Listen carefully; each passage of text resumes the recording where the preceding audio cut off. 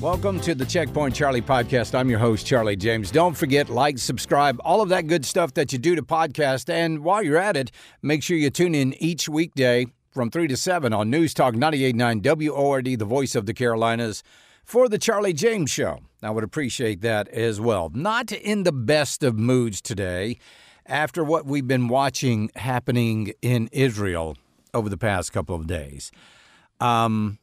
I did notice one thing right off the bat. It seems like the smoke hadn't even cleared from the attacks by Hamas in Israel before all of a sudden people were calling for peace. We must have restraint, they said. We must have a restrained response. There should be no retaliation, no revenge. This is what these people were saying. And like I said, the blood hadn't even dried on the streets yet. Notice the difference between that and what they say in Russia. Nobody is calling for peace with Russia and Ukraine, are they? Nobody's calling for Ukrainian restraint, are they? No, of course not. They are calling for Israel to show restraint. And even more than that, they're actually wondering about Israel's culpability in these attacks by Hamas and ultimately Hezbollah and Iran, who we just gave $6 billion to, by the way. Andrea Mitchell, just the other day, just a couple days ago, wondered what Israel did to deserve this. What was their role in this attack? Andrea Mitchell interviewed a mother whose child was kidnapped today. Funny how she didn't bring that up in the interview. We now have the mother back on with us. We were going to ask you about what you were saying to your boys. You were trying to keep them calm. Tell us about that conversation. Yeah, I was on the phone to them and then trying to calm them down, saying, the military is going to get there and they're safe and they're in their home. This is what we always tell them. And then at approximately 8:30, they started hearing voices of the door breaking. They were with me on the phone, and I asked them to be quiet, to stay quiet. They were in the safe room, which is a bedroom of the eldest, who's 16, as I said. And about 10 minutes later, I could hear people speaking in Arabic outside their door. And they broke in, and the last thing I heard was the youngest, who's 12, saying to them, "I'm too young, don't take me." And that was it. That was the last time I heard from them. Why, Andrea Mitchell, I think that would have been a wonderful opportunity for you to ask that grieving mother who was on the phone with her child, listening to her children be kidnapped. Why didn't you ask her at that time, Andrea Mitchell, hey, what did you guys do to deserve this?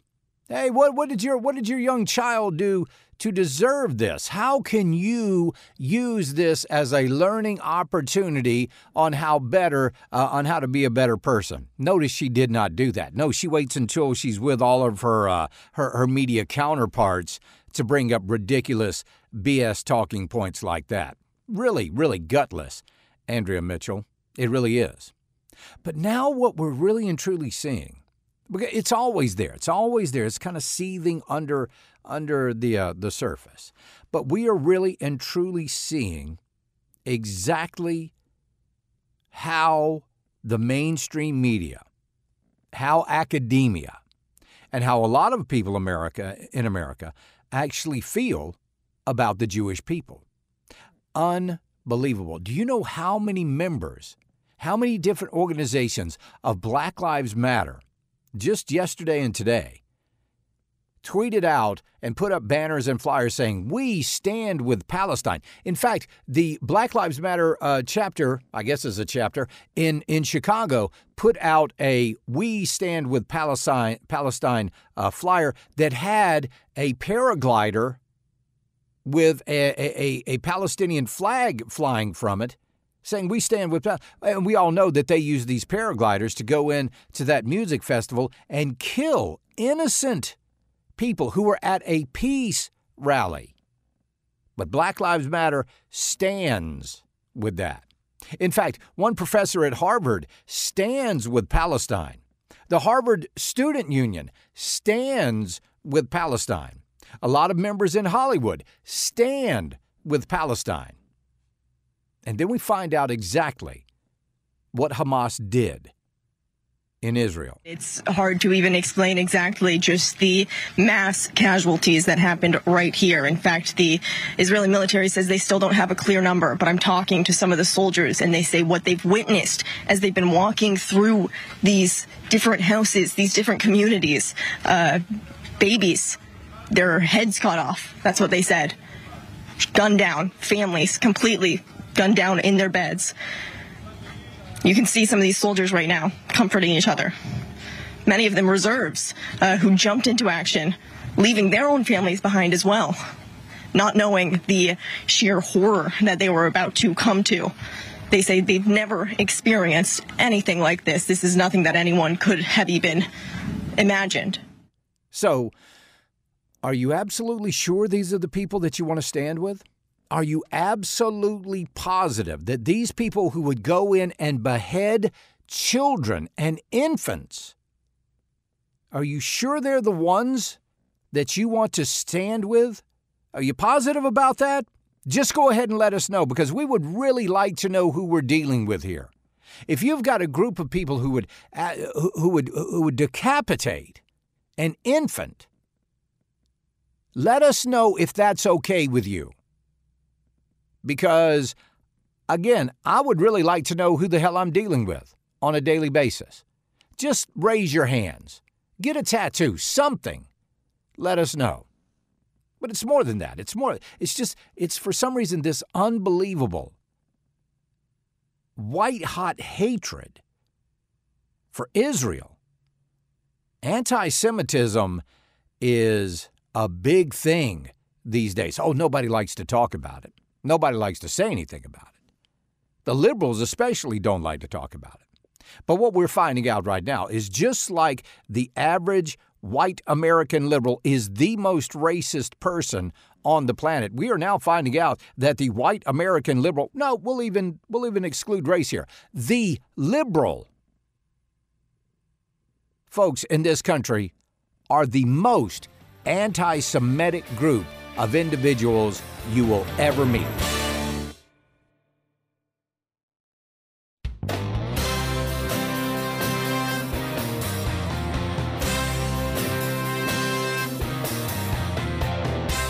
Sometimes when I'm out playing golf and I'm having a bad round, I start to get a little upset. I always try to remember one thing, and I try to remind myself that these are the good days. These are the good days. One day, I will look back at even my bad rounds of golf, and I will think, man, I wish I could do that again. I wish I could do that again. I wish I could go out there with that group of guys that I play with and tee it up just one more time, even if I play lousy. I wish I could do it again. I know that day is coming. So that just kind of reminds me, it kind of keeps me centered and focused that while I'm out there playing golf, even if I'm playing badly, these are the good days.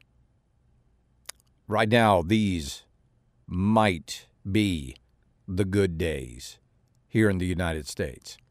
We might be having worse days very soon.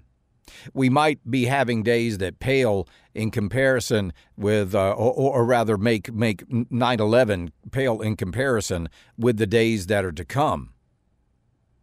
That could well happen. The internal Border Patrol data has confirmed that thousands of special interest aliens from mostly Middle Eastern countries have been apprehended by Border Patrol while crossing into the U.S. illegally over the past 2 years. You want to know how many? Want to know how many? How many people that were here that are considered special interest aliens from the Middle East? Syria, 538. Yemen, 139. Iran, 659. Iraq, 123. Afghanistan, 6,000 386. Lebanon, 164. Egypt, 3,153. Pakistan, 1,613. Mauritania, 15,594. Uzbekistan, 13,624. And Turkey, 30,830. That was between October the 1st of 2021 and October the 4th of 2023. That amount of people has entered into our country, and they are considered special interest aliens. Not even to mention the over 360 Afghanis that the Biden administration brought in after we botched the withdrawal from Afghanistan, and these folks got on a C-130 and came back to the United States without ever being vetted. Where are they? I don't know. You think they know? Probably not. So what's it going to take?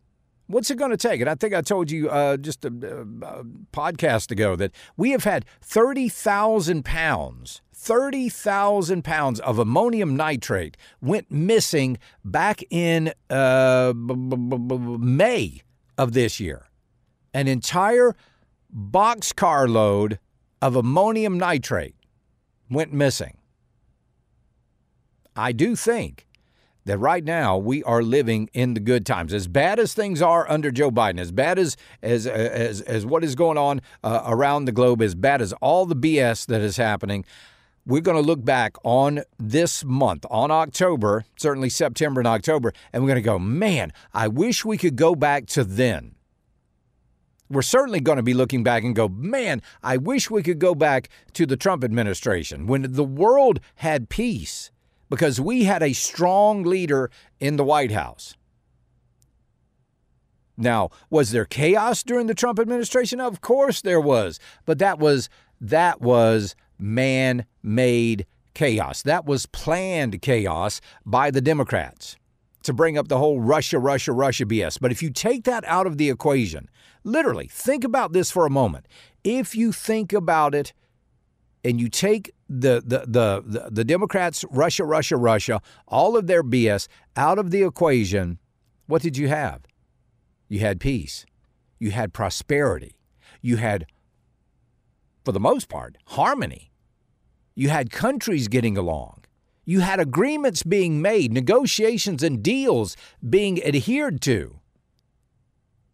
And Joe Biden gets in office and all hell breaks loose. Look at the Abraham Accords under Donald Trump. Look at Donald Trump going into North Korea, crossing the demilitarized zone. First president ever to do that. And they were saying, oh, no, Kim Jong-un's going to be firing nuclear missiles in Guam if Trump gets president. But that didn't happen.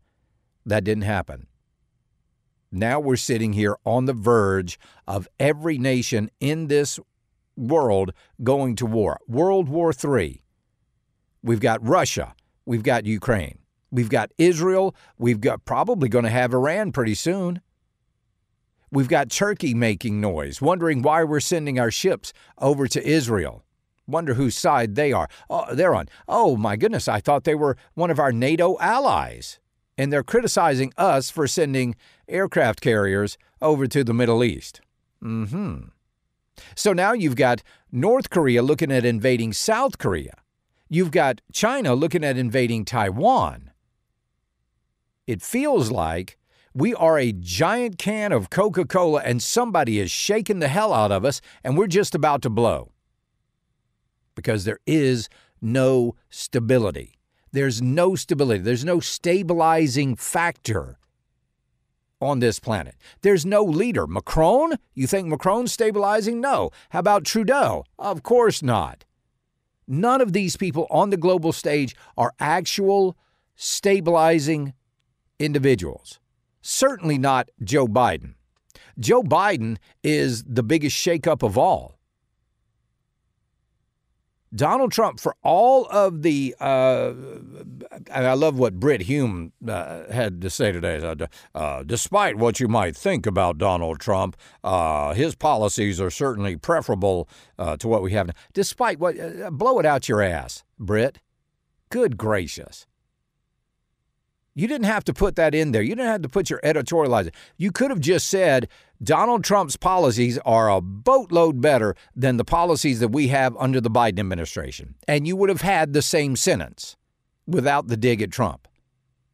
But see, it's even people like Brit Hume who always want to dig at Trump and want to cause that division and want to cause that instability and want to cause all the craziness that's going on in this world right now.